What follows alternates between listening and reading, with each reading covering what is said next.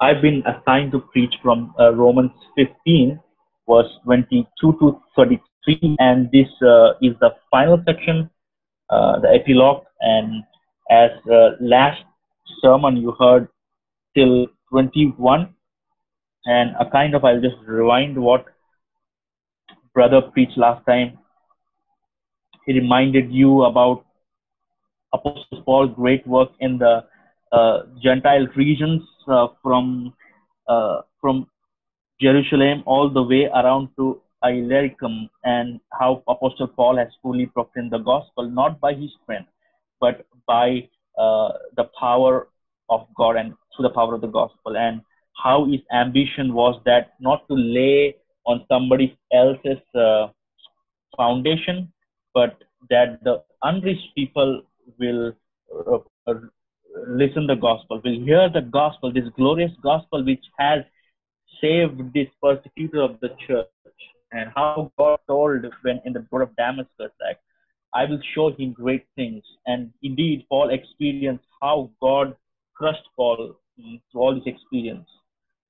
For years, he was preaching the gospel, and he covered all the uh, eastern places from Jerusalem to Illyricum. And now he was about to come to south, uh, about to come to the western part, and that is the uh, Rome and Spain. And now Paul is telling that I'm eager. In chapter 1 also, he reminds them that I'm eager to come to you, but because of some other gospel opportunities, because of some other plans which the Lord has for me, I could not come to you.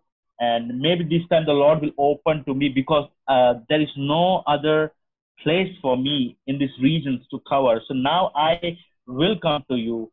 Now I'm planning, I'm praying to come to you. I have a burden to come to you. Even though Apostle Paul did not uh, establish his church, even though he have never met them personally, that is the gospel heart, that he want to reach these Gentiles also. And the church at Rome was mixed with Jews and Gentiles.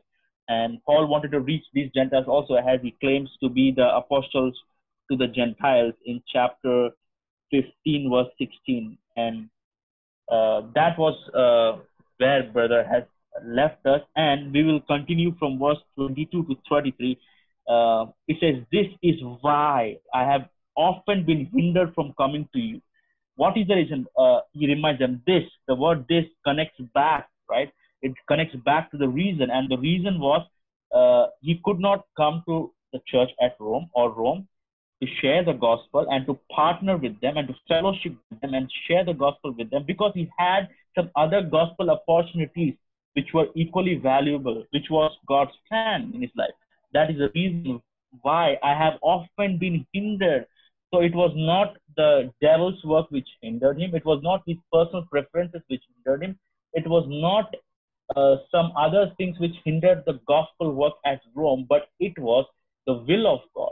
That was not the right time for Paul to go there, because God was using Paul in this eastern region. And you see how God has marvelously used him in this eastern region from Jerusalem.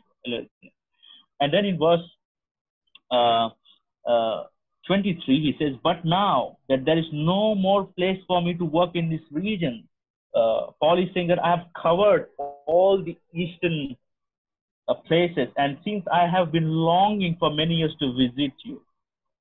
Now Paul is saying, however, now, before I was hindered, but now that there is no more place for me to work in these regions. By in this region, he means the Illyrium and Jerusalem, that region. And since I have been longing for many years to visit you, Paul is uh, telling them, I'm longing for many years and I have been hindered, but now there are no more places for me to work in this eastern part. I plan to, verse 24, I plan to do so when I go to Spain.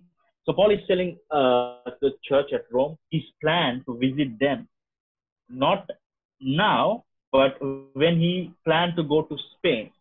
So it is still future. And then he says, I hope to, Spain is also a west side.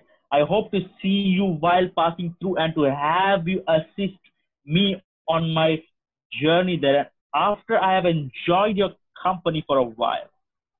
So Paul was telling the church at Corinth, church at Rome, that I will visit you when I go to Spain, and I will have fellowship with you. And when we look in chapter 1, he says that I want to come to you and be mutually edified. That is what the gospel is. It is mutual edification, where we engage with each other, and when we share with each other our spiritual gifts, so that we both are mutually edified and we edify each other. That's the purpose of fellowship, where each other are edified in Christ, the gospel of Jesus Christ. That's what Paul says, that while passing through, and to have you assist me on my journey there, after I have enjoyed your company for a while. So he wanted to have fellowship with them. He wanted to have a gospel bound with them, even though he don't know them personally. And if you look at who established the church, there are many views. I personally believe some of Paul's converts went and established the church. But no matter what, Paul did not have direct contact. But that's a gospel bound. We have one mission. We have one goal. We have one master. We have one gospel. We have one Holy Spirit. If you believe in genuine gospel, you can worship together wherever you are, no matter, because we worship the same God. We worship the same triune God, and that's why Paul was saying, when I come to you, I want to enjoy your company for a while, and after that you can help me for the journey. It is not only fellowship in attitude, but also in actions. He wanted the Roman church at Rome to help him for the Spain trip financially. That's what was his desire. So gospel work is not only about a talk, but also a walk, and that's what he reminded the church of Corinth. Now, however, I'm on my way to Jerusalem in the service of the. So Paul is saying that is still future, but now, right now, as I'm writing, now, however, I am on my way to Jerusalem in the service of the Lord's people there. And from here, we'll pick up our passage. And today I want to talk on a topic called how does the gospel life look like? How does the gospel life look like? If you claim to be a Christian, if you claim that the gospel has changed my life, and if you are experiencing the power of the gospel day by day, how does it look like? And from what can we learn from this section of scripture? Paul gives two marks, basically two marks. One he gives in verse 26, 25, 26, and 27, and then he gives in 30. The first mark I want to show you from verse 25, 26, 27, and 28 is that a gospel-driven life is pleased to be a part in the gospel work. A gospel-driven life is pleased to be a part in the gospel work. And the second point I have is from verse 30 till 33, that is, a gospel-driven life persistently partners in praying for the gospel work. A gospel-driven life persistently partners in praying for the gospel work. So let us look at these two marks which Paul is giving, an example what he's giving in this paragraph or in this section of scripture. Verse 25. Now, however, I want to visit you in the future when I go to Spain. But now, however, I am on my way. I'm already on my mission to Jerusalem in the service of the Lord's people there. So Paul was not on a social work. He was not doing some social. He did not go to do some social work in Jerusalem. He was involved in gospel life, and you could never see the apostles or the early church involving in this social activity, because that's not the mission of the church. Paul says, now, however, I'm on my way to Jerusalem in the service of the Lord's people there. So Paul went to Jerusalem to serve. That's the word, to serve the Lord's people there. He went to serve the saints there, the saints at Jerusalem, the Jewish converts in the Jerusalem. Now, why did he go there? The reason is in verse 26, and that's our first point. For the reason, Macedonia and Achaia, these are two regions. And these two regions are mainly Gentile churches, filled with Gentile churches, the Corinth and all that. were pleased to make a contribution for the poor among the Lord's people in Jerusalem. I've taken my first point from this. The church, this Gentile church, mainly Gentiles, were pleased to make a contribution for the poor among the Lord's people in Jerusalem. Now, if you have read the book of Acts, chapter 17, 18, 19, and 21, you understand that Paul, we understand that Agabus, the prophet, prophesied that there is going to be a famine in the land of Jerusalem. And when you read 1 Corinthians 16, Paul is saying, he's saying to the church of Corinth, I'm coming, and please keep the contribution. Every Sunday you remove the contribution and keep aside so that when I come, you don't need to have a special offering.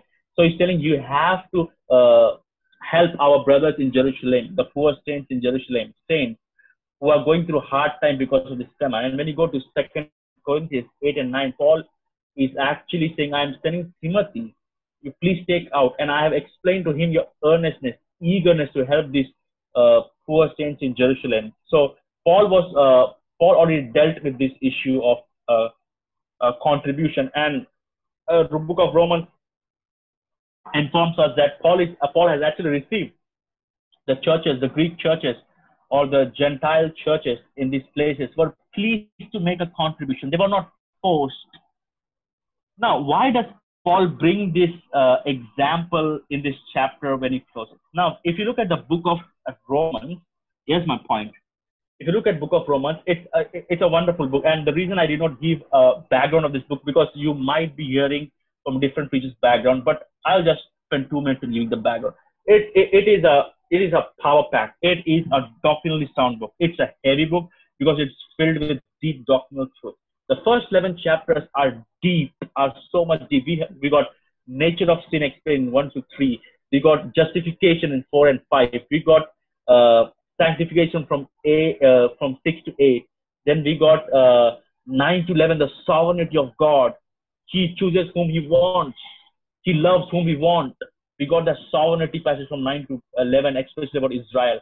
And then he does not leave the section with this brainy thing or doctrinal truth. He connects in chapter 12, therefore, my brethren. So we have heard these 11 chapters of doctrines. So what should we do?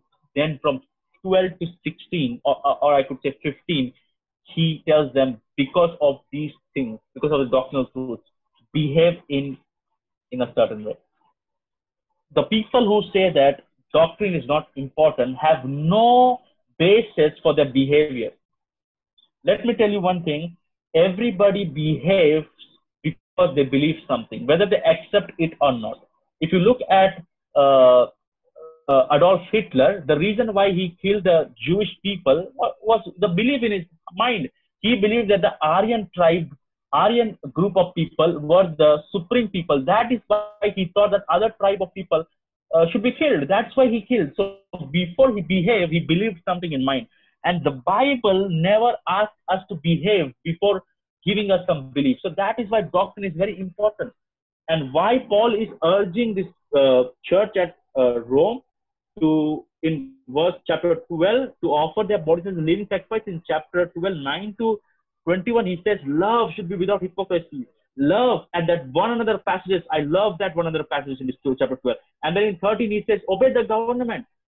In chapter 12, he says, because of these 11 chapters, this doctrine, what I have already expounded to you, you have to love the believers in the church, and you have to use the spiritual gifts. That's what chapter 12 says. And when you come to chapter 13, he says that how you ought to behave with the unbelievers. That's what the government is. And chapter 13, verse 8 to the last, he says that how we ought to fulfill the law of love. And when you come to chapter 14, we see how you should not only think about your own. You have liberty, but gospel helps you to limit your liberty for the sake of others. I love this chapter 13, chapter 14, chapter 12, when he says that if you look at the church at Rome, it was mixed. It was Jews and Gentiles. And that is why there was no proper bound because of their food style, because of their lifestyle. And that is what the gospel does. It takes so many people from so many places and it unites. And the gospel has done it. And Paul is saying if the gospel has the power to make you into one body, it also has the power to continually transform you. And it will help you to adjust. It helps you to not only think about yourself, but to think about others. That is why he says that have mutual concerns for each other. You should not say, I am a Jew. I was a Jew. I'm a Gentile. No, you are one in Christ now. That was your past. That identity was your past, but our identity is in Christ. Gospel has changed our identity in Christ. We no longer look each other based on their social status, primarily based on what car they come in, based on what their food they eat, based on what language they speak. Gospel changes everything from in and out. That's what Paul is saying, that one another, love one another, carry one another, please one another, help one another, exhort one another, edify one another. That is what that one another passages in chapter 13, 12, 13, 14, and 15. He says that I'm confident. And then he quotes four Old Testament passages, how the Gentiles also, who were treated as cast away, as somebody was not part of the covenants of the Old Testament, were prophesied in the Old Testament that they would be included into the Jewish. And that is what chapter 11 says, that they are the branch, they are the grafted in branch, they are the artificial branch, if you will. They are not the olive, but they are the wild olive. I mean, by the grace of God, by the gospel, the cross broke every barrier. And if we are gospel driven, it should break every barrier. Cross broke God ordained distinction. Jew and Gentile, these were not people made up. This was God made up from Old Testament. From the Old Testament, yeah, you can see from the Old Testament in the Gospels, the Gentiles were not allowed in the commonwealth of Israel. That is why in Matthew chapter 15, we see that Syrophoenician woman crying, and God telling, Jesus is telling, you are a dog. I mean, you're a puppy. How can I give what belongs to my child? But after the cross, at the cross, when the curtain was torn into two, everybody can have access to the God the Father through Jesus Christ. He's our high priest. He's our prophet. And the gospel has done it, and the cross has done it. And Paul is reminding these Roman believers that, hey, listen, chapter 13, 14, 15, he's explaining to them, love one another, edify one another. No, don't think about your own liberty, whether in matter of food or whether in matter of action or anything, except one of these one another passages which we are called to fulfill. That is why Paul gives them an example in chapter 15 of verse 26, and he says that how this Gentiles from eastern part of Macedonia and Achaia were pleased. Why they were pleased? Because of the gospel love. Because of the love which the gospel brought in their heart. It was not inherent in them.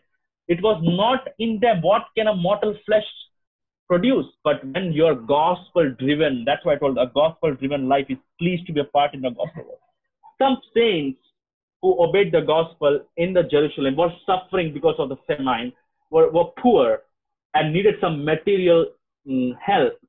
And Paul says that I'm already on my mission now.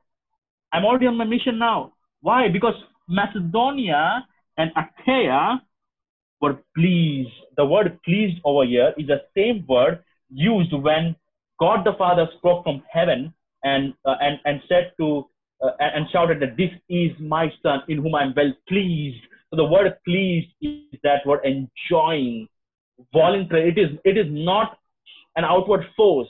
Nobody forced you. That's what Paul means. They were pleased because of the gospel love, because of the gospel heart, because of the gospel drivenness. Gospel drove them to make a contribution. And some only see in verse 26 the contribution about money. But the word contribution is not about amount. It is the word koinonia. And we all know that word. Why I love that word? Because the word koinonia is about fellowship, communion. And when you're gospel filled, you will always seek communion with other Christians. That's what Paul is saying. And he's giving an example of these Macedonian and Achaia churches, even though they were largely Gentiles, They were pleased to have fellowship by providing some money, some help, some material help to these Jewish Christians in Jerusalem. And why can't you among your own church have fellowship? That's the point Paul is driving. That's the point he's driving. He says, you see an example, I'm already in the service, and these churches have partnered in my ministry. And why can't you? They were pleased. And we have seen in chapter 13, 14, 15, that there was some contention because the Jew and Gentiles were in the same church, and they were countercultural sometimes. And Paul is saying the gospel pleases you, and it will make you to enjoy, and it drives you to break all these barriers down by the grace of God, by the power of the gospel, to have fellowship with other saints, to care for them, and that to care for them by enjoying, not forcefully. The gospel never ever helps, makes us to fellowship involuntarily or reluctantly. The gospel produces us in a heart that is always longing to be partner in the gospel, in the communion, in the fellowship. That how can I be a part in the furtherance of the gospel and gospel work? That's what Paul is driving in verse 26. For Macedonia and Achaia were pleased. They were not reluctant. Nobody forced them. Nobody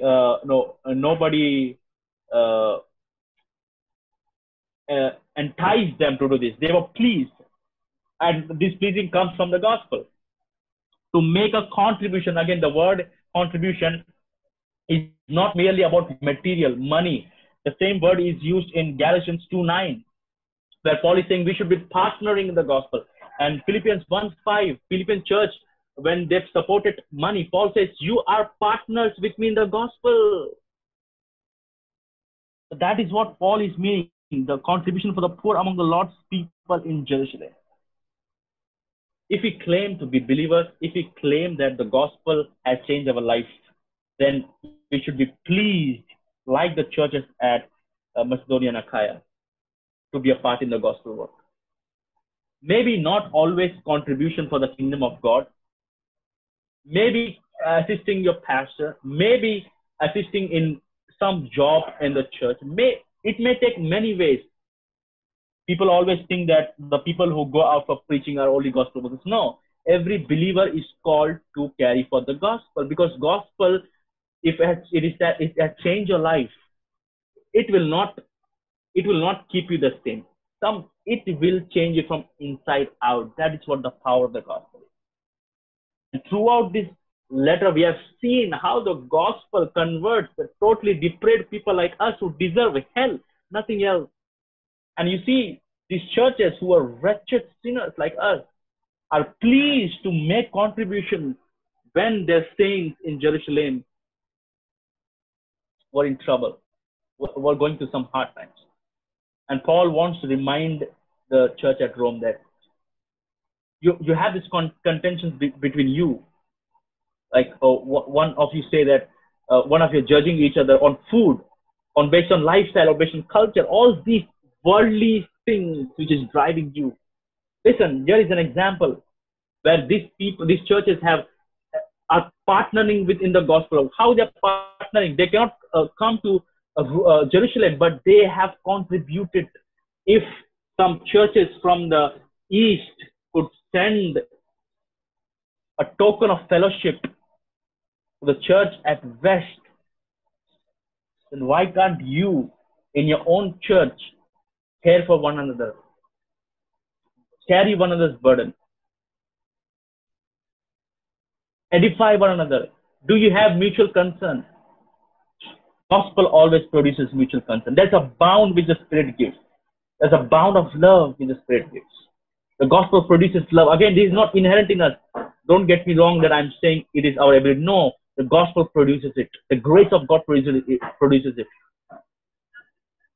If we claim to be gospel people, it will show out, because we will be always pleased to be a part in the gospel work. I don't believe in a one-man army in the gospel. No, pastor is not alone in gospel work. All of us are to be a part of the gospel work in some form. We have to take forth this gospel which has changed our life. And that, I don't know what is a spiritual gift, but use your spiritual gifts to further the gospel of Jesus Christ. And if you are doing, let me ask you one question, and this is a question to me also. Are we pleased to do it, or are we doing it as a duty, or is it our delight? They were pleased to do. That's what the word says. And the gospel-driven life is pleased to be a part in the gospel. It is pleased. And they were pleased to do it, and indeed, now Paul is not only saying that was a delight, but again he establishes his point. They were pleased to do it, and indeed they owe to do to them. Many Christians don't understand this.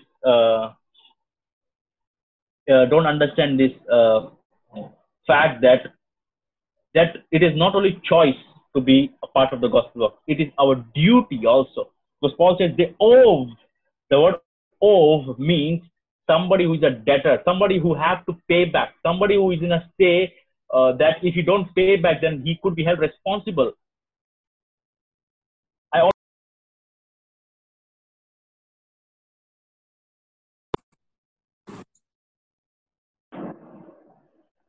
I always see this distinction that pastor as high priest, and then deacon as priest, then believers as some. No. We all are same in Christ. We have only one high priest, that is Jesus Christ, and we have one mission, that is to send out the gospel-driven life. We have one mission. And Paul is saying, and some people would say, no, there are some Christians and there are some genuine followers. That is not the ethos of the Bible. That you could start reading the Bible from the book of Acts, and go to Jude or Revelation, and just name one Christian who was not part of the local church. You will not find. When we are part of a local church, when we are members of one body, there is no member in the body which is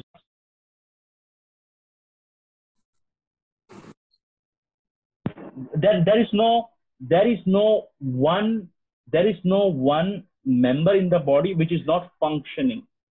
We will function. It is our duty. We are obligated to be part of the gospel work, because Charles Spurgeon says that he who does not have any delight in the gospel, I think he does not know the gospel. If the gospel has changed us, when the gospel has changed our life, it will produce in us desire. It will produce in us that passion for the gospel work, and it is our duty. That's what Paul says. This even though this Gentile have shared. Again, the word shared over here in verse 27 is not money per se. It is fellowship.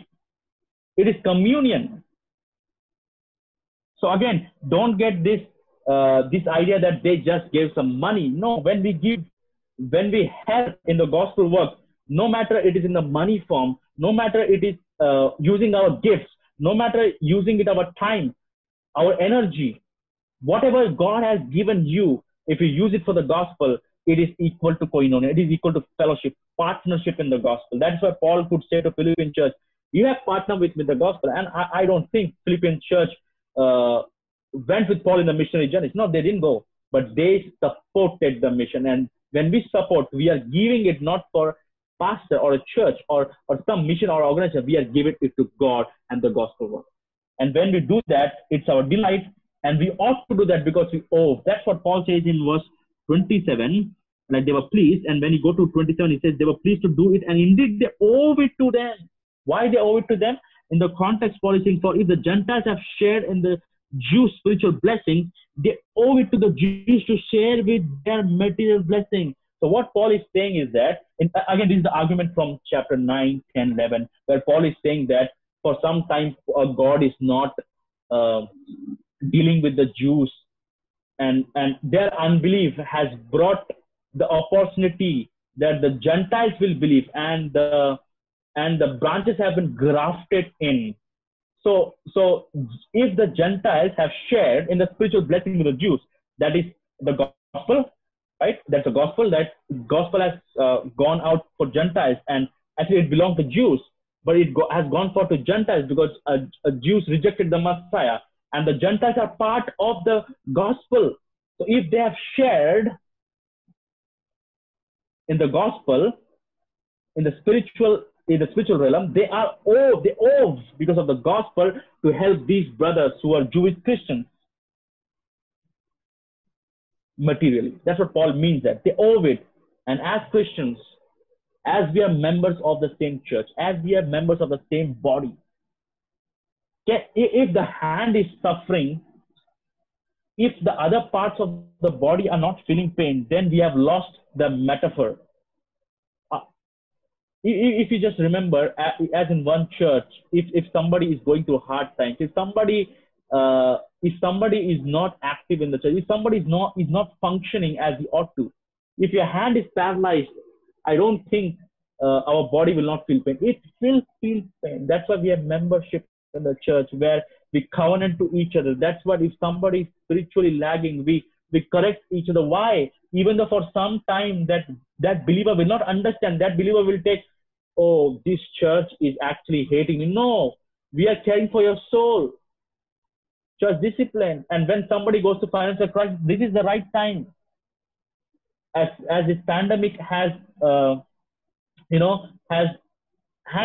totally changed everything. Unusual times where people are not working. Some families are not able to sustain because of 6 months of bedriddenness, and they're prisoned in home because of the situation. We as believers have to have that gospel love. A call will do it. Hi brother, how are you doing? How are things going with you? How are your children? Is everything fine? Do you have enough groceries? This is the gospel love. Now, not necessarily we should do like this Eastern church sending help to Western church, but within our church, how is the gospel looking like? How is the gospel life portrayed in the 6 months? Have we ever thought, how is my brother who is a part of the body, is doing spiritually? 6 months he did not come to church. Are we longing from inside? How is this brother doing physically? How is his brother doing spiritually? Let me call him. Is the gospel love in us? And we are obligated. Don't ever get this idea that that's my choice. No, we are obligated for each other because we belong to each other. The hand cannot say to the leg, I am not obligated to you because I'm not apart. You're downside, I'm upside. No, we are one. We are one body in a local church. But parts are different, but we all function differently. But there's only one body. This gospel love which Paul is trying to show from the other churches, and he's trying to drive his point like, hey, in this church, I see that there's contention. There's no one another ministry in this church. Listen to this example of these churches, these Greek churches, sending their help to these poor saints in Jerusalem. How does the gospel life look like in your church? How is gospel driving your life to care for each other? How has the gospel changed you? As I told you, that the gospel-driven life is pleased to be a part in the gospel work. Are you pleased, or are you doing it out of duty? Again, just because it is our delight, that does not mean it is not our duty. It is our duty too. We are obligated to care for each other. And from where does this obligation come? From the gospel of Jesus Christ. The gospel produces it in our heart. Again, it is not something we can act, we can put on. It is inherent. God has given us a new heart when we are regenerated. We were dead in sin, and Christ gave a new heart. That is why we could love one another. Otherwise, in our own strength, we could never love each other. We were wretched sinners who hated God, who hated our own brothers. But the gospel has given us a new heart. And this heart and this gospel produces every day, when we listen to the gospel, when we meditate on the gospel, when we ponder on the gospel, it produces in us a mutual love, a mutual ministry. The Spirit creates a bond in us. and it is not inherent in us. It is the grace and the power of the gospel.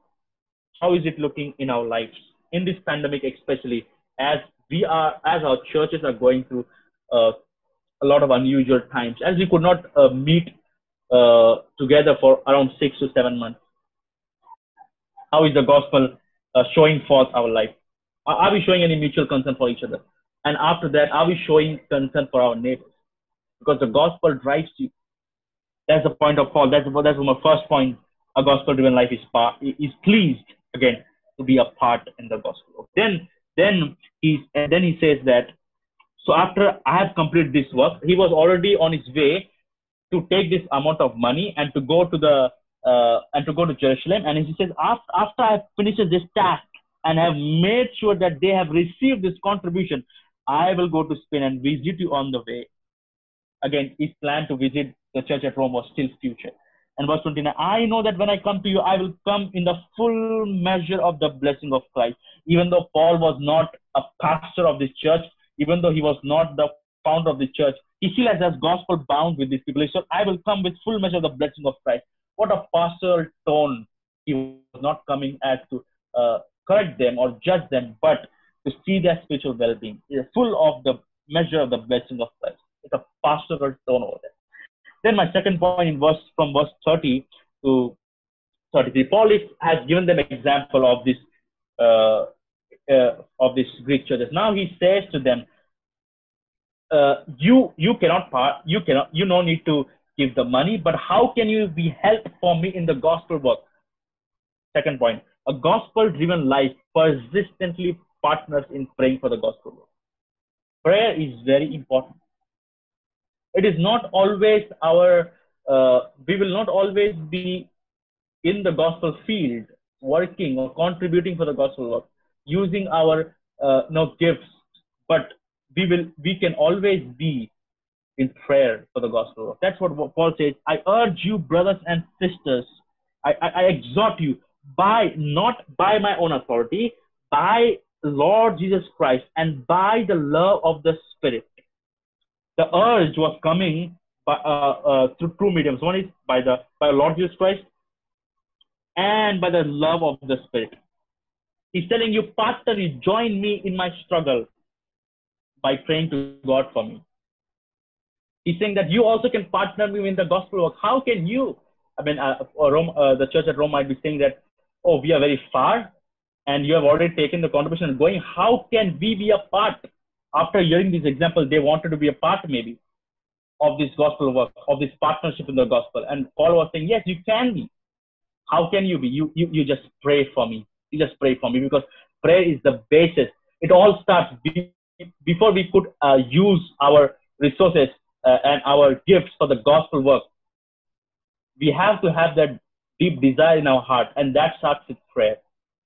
The word over here for prayer, in my struggle, by praying to God for me, the word prayer over here is only used once or twice in the New Testament, and it is the same word which in the book of Genesis, when Jacob wrestled with God. So this is not mere prayer what we do. God please save the people, and we just utter this formula of prayer. It is not that. This prayer has worked. This prayer has toil. This prayer has some actions. This prayer needs time, energy, patience. As Jacob was wrestling with God for the blessing. That is the idea that Paul is saying, you join me with the struggle. I'm struggling here for the gospel. You join me. The church should join. And if you're not able to join, maybe physically, maybe in contribution, maybe using your gifts, you all should join in one way. How is that? By praying to God for me, by joining in the work of the gospel.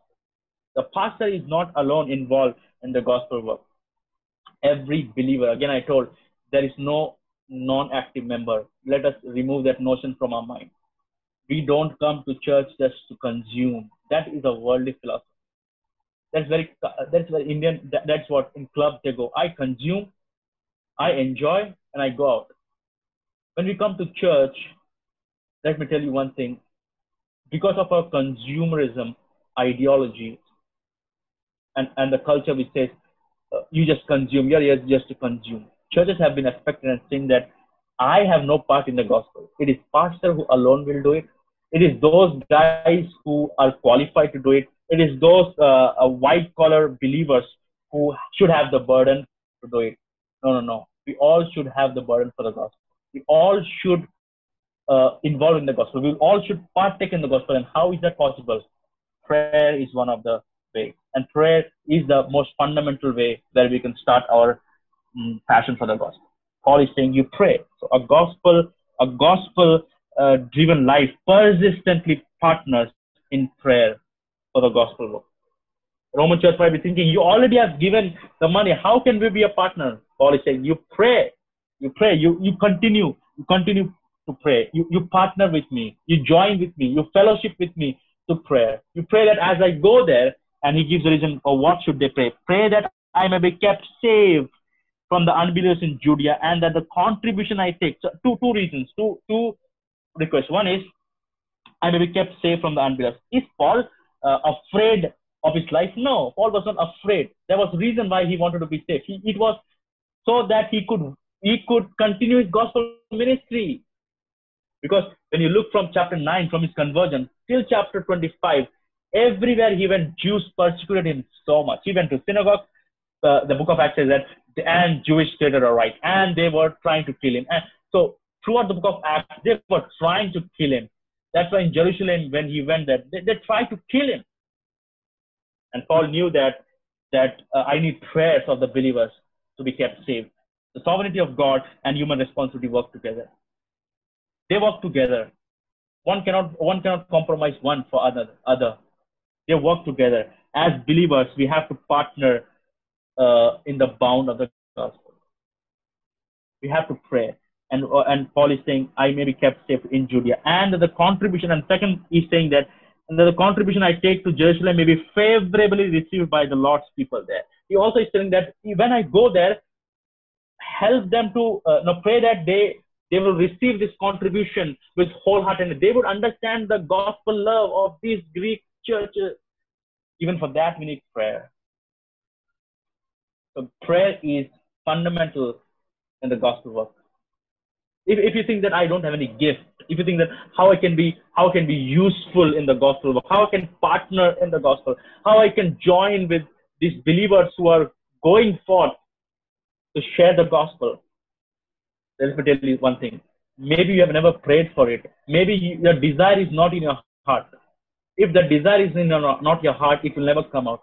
Pray. We have to be persistently praying that God, use me for the gospel. Use me for your kingdom. Use me for the gospel work.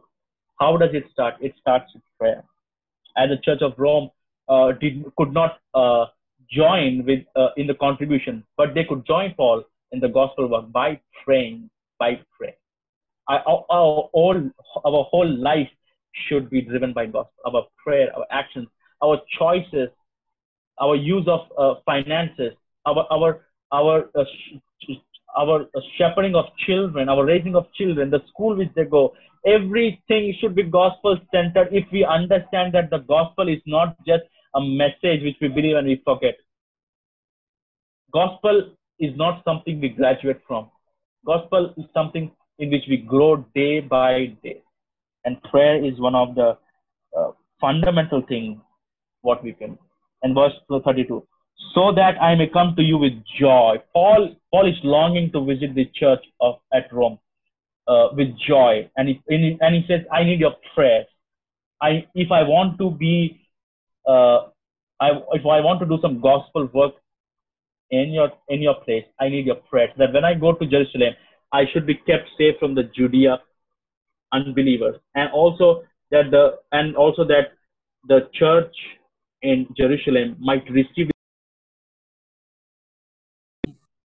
this offering with genuineness. And he says, so that when you pray and when these two things are fulfilled, so that I may.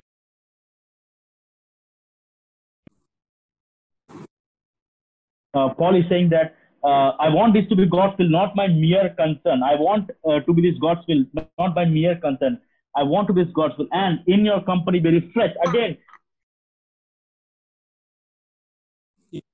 the word refresh is not mentioning just a matter of vacation. No, Paul is not trying to be in vacation. Paul is saying, I want to be a partner. I want to be fellowship. I want to be refreshed by hearing testimonies, what the Lord is doing, how the gospel has changed lives in Rome. That is what Paul is saying by refreshed.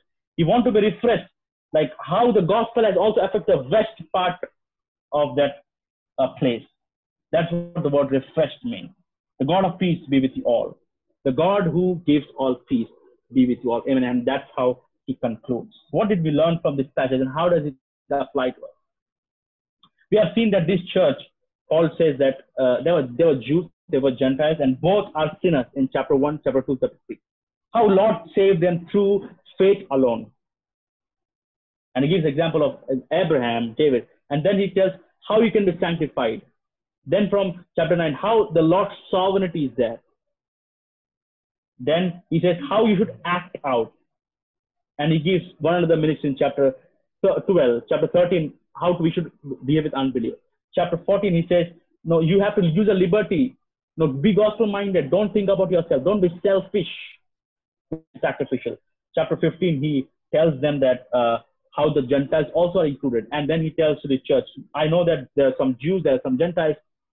And then in chapter 15, he tells that how does a gospel life look like? First, we have seen that a gospel-driven life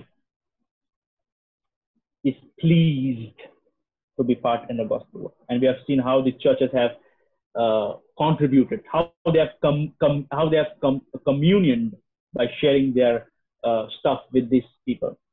And if you cannot be involved in this form of the gospel, pray, but be always reminded that you are not out of the gospel work. You are in the gospel work 7 days of the week. You are in the gospel work. May God help us to understand the power of the gospel. May God help us to understand that how does the gospel change life in and out. And the gospel is not simply some knowledge, it will act forth. And Paul is saying to the Corinthians, for the Roman church, how these Corinthians and Greece and Macedonia and Achaia have contributed. You also can involve prayer.